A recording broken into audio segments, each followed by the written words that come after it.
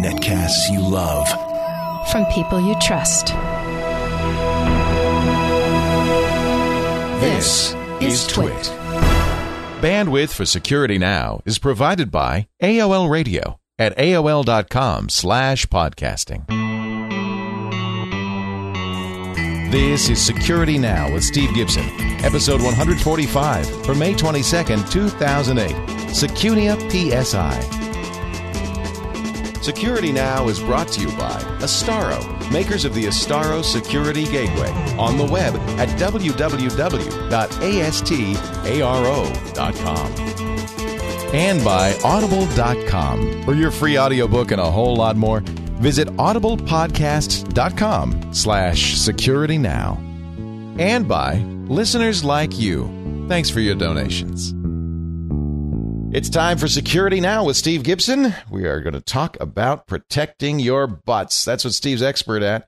He's a guy. PYB. PYB, protect your butt. He is the guy who created or coined the term spyware when he first discovered it on his system way back when. Wrote the first anti-spyware program and has handed it off since to many other folks.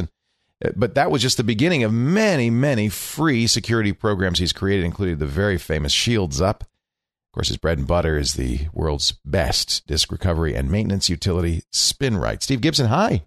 Hey, Leo. Great to be back with you for episode 145. You're beating Twit now. 145. We'll do 145 this Sunday on Twit, so you're 2 days ahead. Very Congratulations. Having started much far behind, we're making good progress. It's those lazy Twit guys. Yeah. So today we're going to talk about a way to protect your system, your PC, right?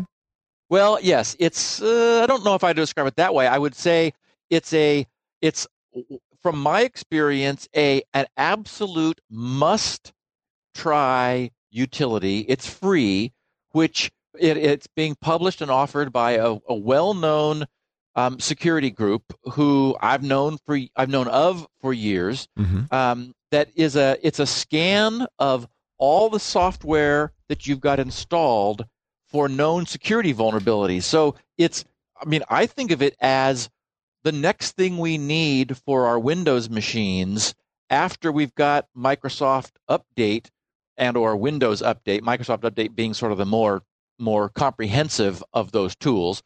That keeps Windows current. Mm-hmm. This thing does its job for everything else. And it on every single machine I have, even well-maintained machines, there isn't one where it didn't show me I had a couple of applications with known vulnerability. Really? Yep. Well, I wish they made this for web servers because I had a little problem yesterday with hacking. Oh, no. Yeah. I think I had a disgruntled user on our private Twit forums who I had to ban. He was just horribly offensive, and I banned him. And about an hour later, a SQL injection attack, and all the data had been overwritten by a hacker tag.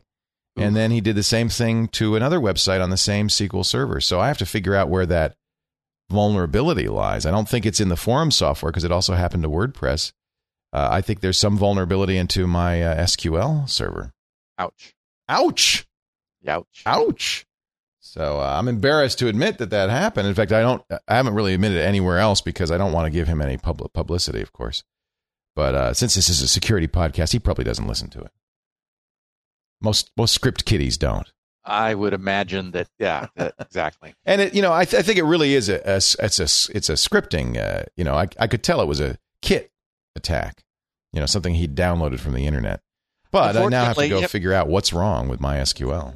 Yeah, there are now botnets which are specializing in SQL injection attacks of websites because this is it's a huge problem that basically web servers are now the prime target for these kinds of attacks like for the it's where we are in the first half of '08, and this is going to be the SQL server injection attack problem. The number of hits on servers that are attempted to be compromised has gone way up in the last months. Yeah. It's too bad, but and so we need. I guess there are programs like that program you're going to talk about in just a little bit that will do that for web servers. If anybody finds one, let me know. I'd love to run an automated program that says, "Oh, here's hole number 1, hole number 2, hole number 3, and so forth." Are any big security stories out there you want to cover before we get to? I've got a bunch of stuff as always. Okay. I did want to mention that we talked last week about what was for us new discovery of PayPal's one-time use credit card, which I've now used like 8 times. Oh, I love it. Oh, well, I mean, okay, I love it with reservations. First of all, the good news is there is a Firefox plugin in addition to an IE plugin. Oh, cool. And they both behave themselves very well. I've been impressed when I've gone to an e-commerce site and gotten to the page that wants the information. The plugin is watching my pages. It recognizes, here's the shipping address, here's the billing address, here's the credit card information, and it populates all the fields for me, including populating the field for the one-time use credit card. Oh, see, I didn't know that. I've been going to the PayPal page and getting that information and cutting and pasting and everything. And that's why I wanted to make sure you and our listeners who use Firefox knew that this is available for Firefox as well. It's not currently compatible with the Firefox version 3 beta. Right. I would imagine they'll be fixing that, or they'll, one way or another, that'll get resolved, of course. But it runs on Firefox 2, and it's very convenient. I mean, it's way more convenient to use the plugin than it is to have to go over to PayPal all the time and do that, go through that manually. You do have to authenticate yourself. So I've got my little football, my PayPal football, not far from me, and log in, give them a football number, and then they sort of run a fun little animated, like breaking the code sort of thing as they invent a credit card number. I also like the fact that the expiration that it chooses is always next month. And there was something I signed up for. Well, it's always next month unless you pick the recurring, the multi-use one, right? Yes. And then it's 2010, I think.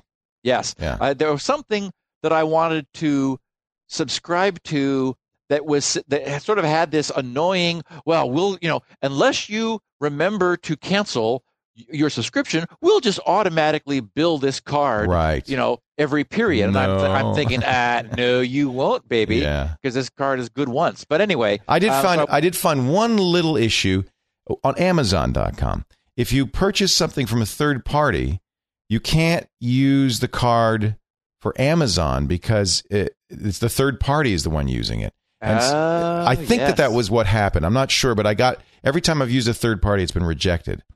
So, I've never had a rejection. So, yeah. Have you always bought on Amazon direct from Amazon, or are you buying from third parties? Oh, yeah. Amazon loves me. The first couple of years of Amazon, I was getting Christmas presents. Oh, me too. But sometimes now when I buy on Amazon, it's through Amazon, but it's not Amazon. It's another company. Yes. And now it may be that there was something else going on. For instance, my PayPal has a fairly low limit, so it may be that they just prevented it because it went over the limit. I'm not sure. Now, my standard annoyance with PayPal does apply. This is something we've talked about before. I don't want them pulling from my checking account. I don't like that. I want them pulling from my registered credit card. Right. And we've talked about how when I'm purchasing from PayPal, every single time because there's no way to change that preference, you've got to go in and manually override PayPal's default of pulling from your registered checking account. Well, using this one-time use credit card, there is no way to do that. Oh. You have no option. And so I'm going to have to say to Sue, who keeps track of my checking account stuff, I'm going to say, okay, Sue, now there's going to be some little weird things happening here.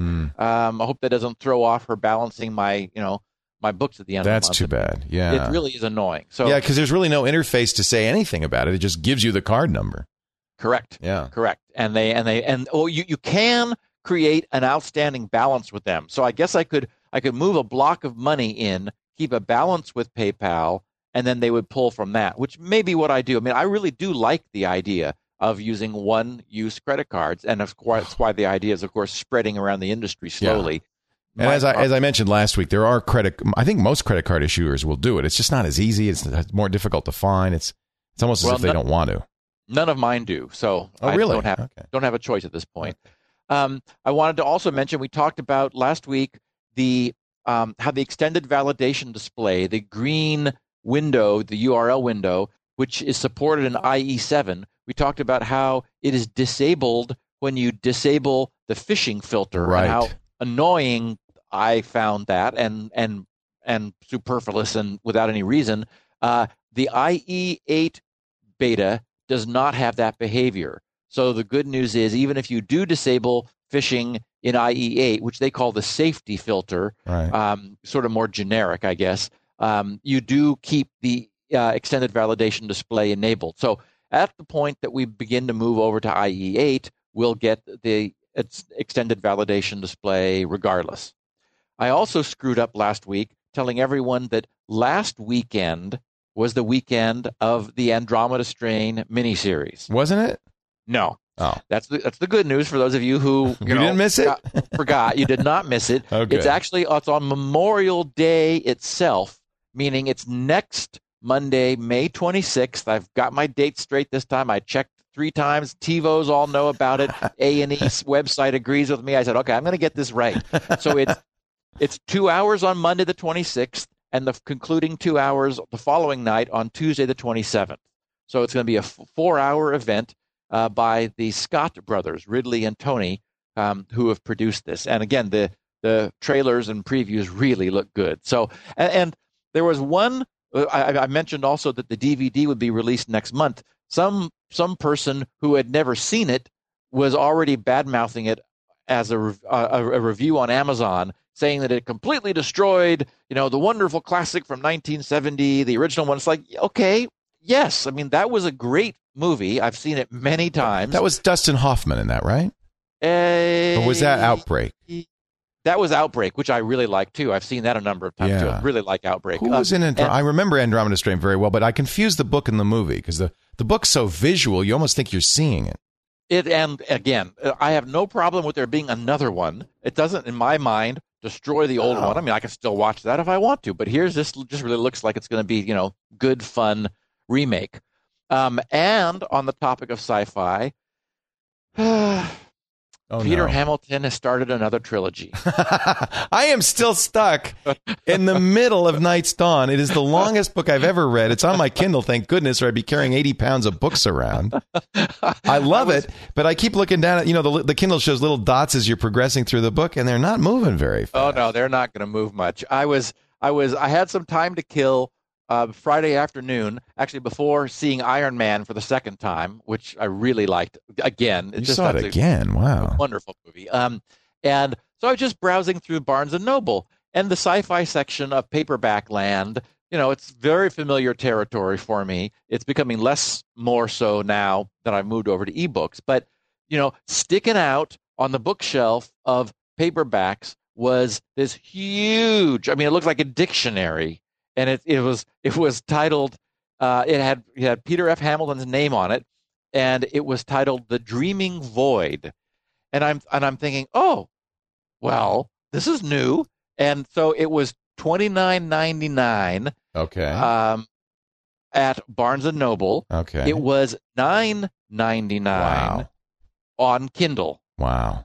And then it's set. In the future, 3589 is the year where this thing is set. So it's 1,500 years beyond where we were with the whole Prime drama, Pandora's Star and Judas Unchained. Oh, so this might really be the third of that. No. It's not. This is its own standalone trilogy. What's weird is there are some characters that have been brought over from Pandora and Judas. So you probably need to read those first in order to get into this. But frankly, I mean, Leo, I feel a little bit the way you do. I mean, from what I've read online, various reviews, it sounds like this is another monster, huge, deep character development, lots of threads running in parallel. I mean, it's another one of these big Hamilton projects, and I don't have the strength for it right now. Yeah, I know what you mean. I mean, but it's nice to have it in abeyance, isn't it? It is nice to know that it's there. I'm actually finishing up the third of Robert McCullum's Antares trilogy, which I'm rereading, just because it's just such a fun, simple, light space opera. Yeah. So yeah, I loved that. That was a wonderful book. And in a bizarre thing that we've never done before, I have a wedding anniversary wish, wanting to wish a married couple who listen to our show a happy wedding anniversary. Their anniversary occurs before our next week's podcast will air. That is, their anniversary is May 22nd. And Sven Thomas asked me if he would, if I would just wish them, he and his wife, a happy wedding anniversary. They've been listening to Security Now since the beginning. They love the show. And so happy anniversary to Sven and his wife. You say they, so you think she's into this too, huh? He says, Steve, my wife and I have been listening to Security Now since episode 1 and have greatly enjoyed listening to you and Leo talk about everything from turning worms to your run-in with boss and the many discussions on network security, blah, blah, blah. That's great. They're using an Astaro gateway. Well, they must be a geek couple. That's good. Yeah. I like that. And he didn't say which anniversary it is, but I wish them many more. Very happy, many returns of the day, and happy congratulations. Hey, before we go on and about talking about this great security tool you've got here, and I'm really interested in hearing about it, I do want to mention, as long as we're talking about books, our sponsor, Audible.com. We do have a free book for you if you're not already an Audible member and you're in the U.S. You just go to audiblepodcast.com/security now.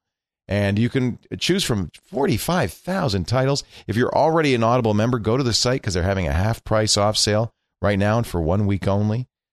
I was just checking. They have a huge collection of Michael Crichton books, including Andromeda Strain. So I'm going to make that my pick. If you're going to watch Andromeda Strain this weekend, read the book first.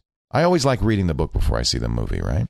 So if you don't know the story, it's got some great twists in it. So it's really a mystery. It's a medical mystery, isn't it? Yeah, yeah. So I would suggest reading the book first because it's so well done. There's a great version of it online at audible.com. You could sign up at audiblepodcast.com/security now and have this book within a minute or two. Download it, put it on your computer, put it on CDs if you want, so you can listen in the car. You can put it on almost any audio device. I just heard from Microsoft that they're going to be putting it on the Zune. Audible will be on the Zune soon. It's already on the Kindle, every iPod, including the iPhone, the Sanzas, the Zens, almost all the devices, which means you take your books with you. And if you've got a long book or a lot of books you like to carry with you, it's so compact to put it on a portable player and listen wherever you go. I listen at the gym. I listen while I'm walking to work. I don't have much of a commute anymore. Hallelujah. But boy, when I did, it was a lifesaver. Please check out the Andromeda Strain or any of the other many great books. Lots of science fiction on there now at audiblepodcast.com/security now. We thank them so much for their support of Security Now. So I'm thinking of downloading it just and reading it again because I haven't heard it in so long, or read it in so long. So do you have any errata or addenda you want to do from last week? Well, two little things. I wanted to mention over in the security news side, nothing really has happened in the last week security wise. Although what's funny is every one of my XP machines has insisted on having Service Pack 3 installed, even when they are fully patched. So what was happening for me was there was the second Tuesday of the month where we talked about a substantial set of updates. Remember, there was Office and something in the JET database both needed to get fixed. Yeah, I remember that. So it was a big, important cycle for updates. So even when you're completely current, you still have to do the whole Service Pack 3. Now, they're saying online that there's the way it happens is you update your Windows Genuine Advantage tool, and then it comes up and bugs you again about your settings for automatic updates, which mine are set to download them but notify me and not install them. So I can choose when I want to do that because almost always you've got to reboot your system, and I don't always want to, I've got so many things going at once. It's like, okay, I don't want a forced reboot right now. So I like to have that control. Well, the first thing I asked you when you told me about the security program is, do I have to reboot? I hate rebooting. Yeah, it is. It's inconvenient. So once the update for Genuine Advantage happens, then you get sort of a special screen that's promoting the use of Service Pack 3. Now, they say it's a 66 meg download, yet Service Pack 3 is huge. It's 300 and some 324 meg. And so for me, it's like, I've got it on a bunch of thumb drives around here. So I just go and say, okay, fine, I'll take care of that myself. But I don't know what happens if you push past that and effectively refuse to download Service Pack 3, but it's probably a good thing to do. Again, my theory is that Microsoft is now testing everything against fully patched, current machines. People who run into trouble sometimes do because they're not keeping themselves current. Right. And so I think it's just like, okay, I've given up this idea of selectively installing these things. It's like, no, just come on, go ahead and do it. Well, you're downloading the network or the IT install, which is the full install. You could I think if you do Windows Update, it's smarter about that. It wouldn't necessarily do all of that stuff, right? That's a very good point. Yes. Yeah. So you're when you do the IT install, the full install that you can put on a CD, it's going to give you everything because it's not making any assumptions about what you've done already or not. I remember Service Pack 2 was 273 megabytes, I think. So it's Service Pack 3 would probably include everything in Service Packs 1 and 2 as well, right? It does need to be it needs to be installed after Service Pack 1 or Service Pack 2. Oh, okay. So it has that as a requirement. So there's some stuff that it assumes you're going to have. It's probably the few things that didn't change between then and now. Right. So, that's interesting. Okay, because in the past Service Packs included was basically a roll up of everything. Right. So now they want you to have SP2 installed first. Yes, and of course, many XP systems are XP with Service Pack 2. That is, as you get them, they've already got the Service Pack 2 roll up essentially, pre-installed in them, sort of merged in. So, and in my case, it makes sense for me to download the full network install and stick it on some thumb drives because I've got so many machines around here that otherwise I'd just be redundantly downloading, the smaller one multiple times. So it does make more sense just to do it once. Yeah. And then you end up with a much faster setup each time because you're not sitting around, while it re-downloads it again. So, and I did have, this time as a little bit of a different twist, an interesting SpinRite story because this one's subject was my first SpinRite failure. What? You're going to tell people how SpinRite didn't work?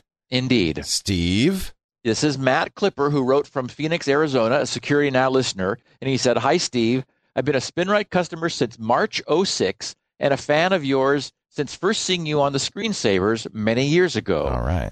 That, of course, was, your show, Leo, many years ago. Yeah, that was the click of death, I think you were talking about, for the zip drives. Yep.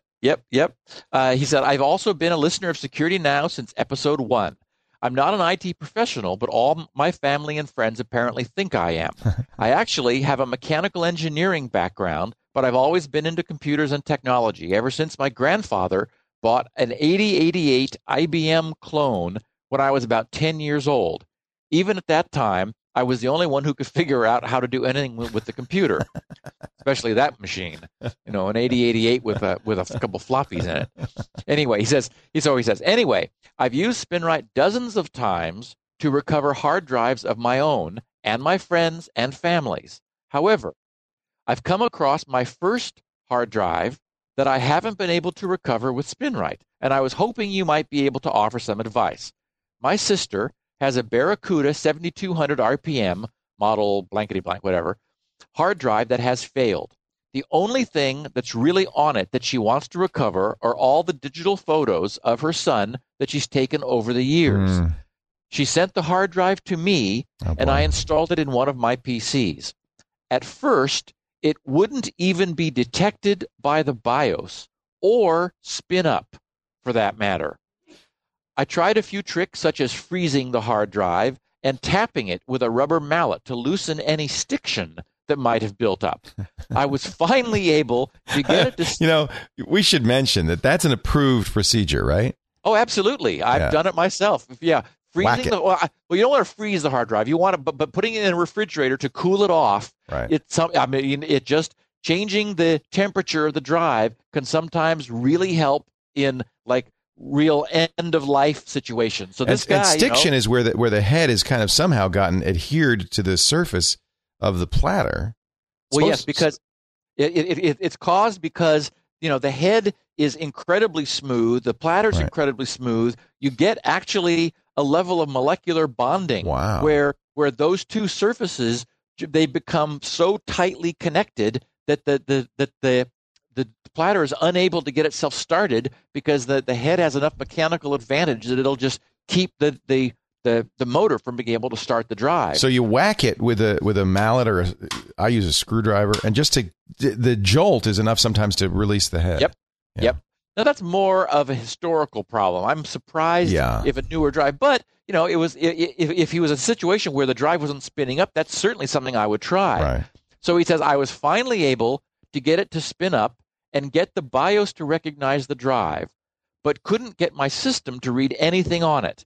At that point, I tried SpinRite, but it would only get a few squares into the data recovery before the hard drive would stop spinning again. He says, so I did some research and decided to buy a replacement logic card for the drive off eBay, thinking that it might have been the culprit. I mean, that's the next best thing you could do after all of this. And he says, I made sure it was for the same hard drive model, same firmware version, even the same manufacturing location, and approximately the same date of manufacture. I removed the old logic card, installed a replacement, and voila, no improvement whatsoever. So he says, I'm not one to give up easily, clearly, but based on your expert opinion, is there any hope left? Thanks in advance for any advice you might provide. So, no.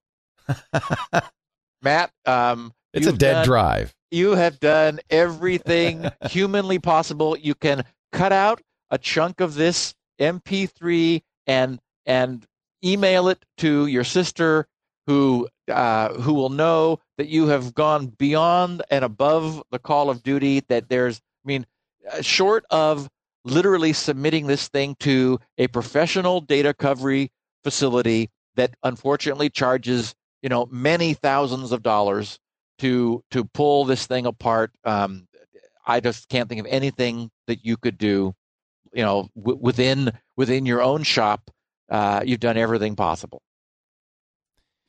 Yeah, I mean, I talk about this on the radio show all the time, where you have soft errors, the kind that either an unerased tool or SpinRite can fix, depending on whether it's a file system level or if it's a sector level. Well, but then there's hard errors. There's physical damage, software is not going to fix physical damage. If the heads fall off the drive, then there's just nothing. Or if it won't spin up, or if it spins down before you can get to the area that you want to recover. I mean, this drive sounds like it's in really bad shape. So, yes. I sometimes I worry that when I talk about SpinRite, I love SpinRite so much. I want to make sure that people understand it fixes a category of problems, not all hard drive problems. Yes, I'm frankly surprised that SpinRite is able to do as much as it can. Just as a piece of software, it performs miracles. But if you don't have a drive there, if it really is a doorstop, then there's nothing any software could do to help you out. So right, it certainly does have limits. Well, and that's why there are people like Drive Savers who have clean rooms and guys in bunny suits, and they have every hard drive mechanism, all hard drive parts. And if a hard drive, if the bearings have frozen up and it can't spin, they can take it out, disassemble it in this clean room, replace the bearings, replace the platter, replace the motor, replace the head, whatever needs to be replaced. And that's why it costs thousands of dollars for people like that to get your data back. That's a whole nother. It's the next level. Yeah, yes. And when your data is that important, then, if it's worth many thousands of dollars, then, and, $89 SpinRite was unable to save the problem. And by the way, I should mention that we absolutely offer SpinRite with money back guarantee. We don't have a demo, and we've never been able to do a demo because, unfortunately, demoing it would solve the problem. I mean, it would. Well, there are people, and it drives me crazy. You couldn't do this, but it really drives me crazy. Some unerased programs do a quote demo where they say, "Oh yes, I could see all your files. Give me $500," and it drives me crazy. Yeah, you wouldn't do that. I can't imagine you ever doing that. And there are reasons technically you couldn't probably know ahead of time whether you're going to be able to fix something. And Leo, we give people their money back with no questions asked. So if That's somebody the best way. did use SpinRite and it did recover their data and they want to go to the trouble of asking for their money back, I'm not going to say no. It's like, okay, fine. That I don't regard that as a sale that I lost. It wasn't $89 that got away from me. And in the process, maybe this person will recommend SpinRite to somebody else. And I bet it doesn't happen that much because, frankly, even if it doesn't solve your particular problem, it's so useful. I got a frantic call Saturday right before the radio show from my wife's great aunt, Auntie Dawn. Actually, Auntie Dawn, saying, "Oh, Leo," she's in her 70s. "Oh, Leo, there's pop-ups on my screen of bad stuff is popping up. I can't control it. And I called my ISP and I don't know what to do." And, I really feel there are a lot of people out there I feel for who just don't know. Most users, I would guess, don't know what to do. Anyway, Auntie Dawn is coming up and we're going to get it fixed for her. And of course, one of the things I'll do is run SpinRite on it. And it's a case of, maybe SpinRite isn't needed, but, it's just a good thing to have. And if it is needed, you're really glad you ran it. Yep. And in fact, I told the story about the taking the manager of CPK's laptop. That was that crazy thing that had 86 processes running in it. Yeah, exactly. Using up all the RAM it had just to get booted up, and then it wouldn't do anything. And after I reinstalled XP from scratch, I did give it a SpinRite pass. It took about 2 hours. I think it was an 80 gig drive. Maybe it was 60 gigs, but it went through. I mean, it was just in beautiful shape afterwards. And so I was able to say to him, look, this is an old tank. I mean, it was a big, old, heavy Dell laptop that he'd bought refurbished 3 years ago. And I mean, it was a monster, but the hard drive is in beautiful condition, which I now know thanks to giving a SpinRite pass. So yeah, it wasn't for data recovery. It was for the confidence of the drive's future. Prophylaxis. There you go. And that's a very good reason to own a copy of SpinRite. I'm very glad I have one. Let's talk about Secunia. Secunia, yes. These are the guys that have produced something that I unequivocally, one equivocation, almost unequivocally recommend. Some people are going to be a little put off by the fact that this does phone home in order to check the signatures of their software with Secunia's database. So that's the only caveat I have. I don't care. I use it and I am really pleased with this thing. What this does is it is a very lightweight scanner. The downloadable executable is 485K. It behaves itself very well. I am very impressed with it. First of all, these guys are an old world. They've only been around since 2002, so they're 6 years old. Well, in our industry and in internet years, that's 200 years. I'm very familiar with their name because I see their name coming up all the time on vulnerability reports. They've got a staff of people that look at that independently find vulnerabilities in software, much like the guys at EI do, and like McAfee and Symantec and all the other guys. So I'm seeing them talked about often, and I'm often at their website reading details of the vulnerabilities in specific software that I want to track down and understand better, often in order to talk about it here on our podcast.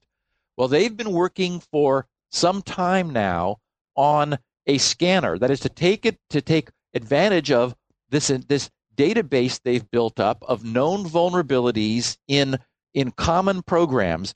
They have a database of tens of thousands of program signatures. So, for example, when I ran it on my own main machine, this is this quad core monster that I had just set up. It found 7 different problems. It notified me that the version of Opera that I had installed was 9.26, that there was a known vulnerability in 9.26, and that 9.27 was available. It found an old version of UPX, that's the executable compressor that I've been using to squeeze the air out of my Windows XEs just to make them smaller, because the portable executable format, PE format that Microsoft developed for Windows is just incredibly inefficient. It's just got huge blocks of unused space in it. So UPX compresses. Well, I had version 1.2. It was working just fine, but the Secunia PSI scanner told me that there was version 3.02 available. So it's like, oh, cool. I didn't know that. I mean, I would have never known that unless something had, gotten me to get up and go check manually. I also learned, although I had just installed the current version of Wireshark, which is the renamed version of Ethereal, the very nice open source free packet capture and display utility. I had version 0.99.8.0. I didn't even know it had gone to version 1, but this PSI scanner knew. And I had just, again, like a week before, I had downloaded a copy of wget, which is the little command line utility. It's that really nice GNU utility that allows you to grab, web resources. It's sort of like, right-clicking and doing save as in your browser, but there are often times where, you're not able to do that. And wget does restartable downloads. It's just packed with features. Anyway, the one I had a security vulnerability that was known, and the PSI scanner knew about it. Wow. So, I mean, that's what it's getting. When you said it phones home, it's going out and it's saying, okay, I see Steve has wget. Let me see if there are any vulnerabilities. That has to be updated all the time, so that has to be local to the Secunia servers. Yes. Now, so what it does is, and again, it is lightweight. It does not sit here and stomp all over your machine. I mean, that's why I'm not installing any Symantec stuff or McAfee stuff, because these things they're huge and they just muck up everything. So this thing is very small and well behaved. It does put itself in the start menu, and it's happy to run in your tray. Well, again, I'm not somebody who's got 85 processes running all the time. So it's like, okay, I gently took it out of under my startup group because I don't want it running all the time. I'll run it when I want to just do a check. But when you run it, even then, it's very well behaved. It doesn't saturate your machine. It was using like 5% of one of my processors. So I was like, okay, this is an impressive piece of work. So it runs through, it looks at every executable DLL and ActiveX control. It generates a fingerprint of it and for example, on one machine, I had 85 executable things, and And you were complaining about your friend. No, not running. Oh, I see. Executables available. I get it. Exactly. Installed. On the hard drive. Totally, total account installed on the hard drive. That's nothing. I know. And so it found those those were things that it knew about, because it does download. It downloads something ahead of time, and it shows you what it's doing. So, and you can sort of see the progress as it goes along. It's downloading some updated something or others. Then it scans. And after that, apparently everything is over HTTPS, so it sets up SSL connections to their servers, and it then checks to see for the information that it then needs to download to show you what it knows about these programs. And my point is that it's what you end up getting, in my opinion, is worth that trade-off, because you don't just get something that says, "Oops, you've got a problem." And the reason I'm so stoked about this is what you get is so comprehensive. For every single thing, they've got what they call their toolbox: a download solution button, a solution wizard. You can rescan the program, get online references, technical details, open the folder where it resides on your machine. You can tell this you want to ignore that from in the future, or it just has a little quick link to add remove programs if you just want to go there in order to remove it. So with all this information, when you expand it, it shows you links to the manufacturer's most recent version. I mean, I guess my point is that this is so much more than just, oh, you've got some problems. It'll take anyone through the process of deciding if this is a problem for them, and helping you. For example, the solution wizard in one case was a little pop-up dialog that just sort of took me through removing, downloading, and reinstalling an updated version. So, I mean, it's very easy to use also. I'm really impressed with these guys. Is it essentially just looking for applications with known security flaws, or does it also look at other parts of your machine and say, here, there's a flaw here, there's a flaw here? No, it's just applications with known flaws. It does have access to Microsoft's Windows Update database. That's one of the things it needs is to be able to contact Microsoft, because it's checking the Windows components versus Microsoft's Windows Update database. But it's not checking your apps for unknown vulnerabilities. Basically, it's a very sophisticated version management system, and it's not checking apps that don't have problems. And so it's not going to tell you that, WinZip, there's a newer version of that. It's not trying to do that. It's saying the version of WinZip you have has a known vulnerability.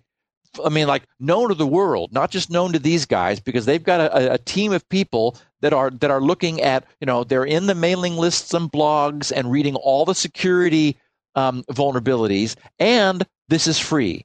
They have a commercial version that they called NSI, which is their network operable solution, and I think they charge $30 US, €20 per workstation per year. That's not bad. So in a corporate environment, this allows you, either with or without something running on the client side, it allows like a central panel to keep track of all of the machines within an environment and make sure that there are no known insecure problems in the apps of any of those machines. It doesn't sit and run in the background all the time, though. Unlike Norton or McAfee, you just run it whenever you feel like it. It's a scanner that you run on demand. Well, that's how I run it. It does, as I said, it does put itself in the startup group. So it would like to be sitting there and like checking in the background. I don't know how often it checks, maybe daily or something. There's tons of settings. It also shows you not only where your insecurities are, it shows you end of life products. I had it was UPX. I just clicked the end of life tab and got myself sidetracked here. Yeah, because this UPX version 1, they flagged it as end of life, and it'll show you a list of all the programs that you have and the versions that it detected and whether they've been patched. So like patch things that have had known problems and were then fixed. It found 3 instances of Adobe Flash, or Macromedia Flash, that were known, and I said, wait a minute, 3? And there was a general plugin, an ActiveX control, and an Opera plugin, and they were all older, even though my machine was only like 2 weeks old, and there were known problems with them. Wow. So anyway, I recommend this. We've got the links on my show notes. I'm sure you'll have them on yours, Leo. You bet. But it's psi.secunia.com. Yes. Or if you just put into Google Secunia, SECUNIA space PSI, it's the first link that comes up. And as you said, the URL is psi.secunia.com that takes you to the page. It is completely free for personal use, or they do have the corporate use solution as well. I know our listeners. I have a sense for who they are from all the great feedback that we get. I am really impressed with this. I mean, this is something I'm running on, and I have run on all of my machines. There isn't a single machine where there wasn't something I didn't know. And, our listeners are people who want to know. This will tell them. The other question somebody had from the chat room, Selfish Man asked, 64-bit Windows applications. He said it seems to have some trouble with those. Is that the case? Ooh, that's out of my experience. Okay. I'm not over in 64-bit land, but right. I could certainly believe I wouldn't be surprised. I mean, seems to be 64-bit seems to be the sticking point for a lot of software. Yeah. Yeah.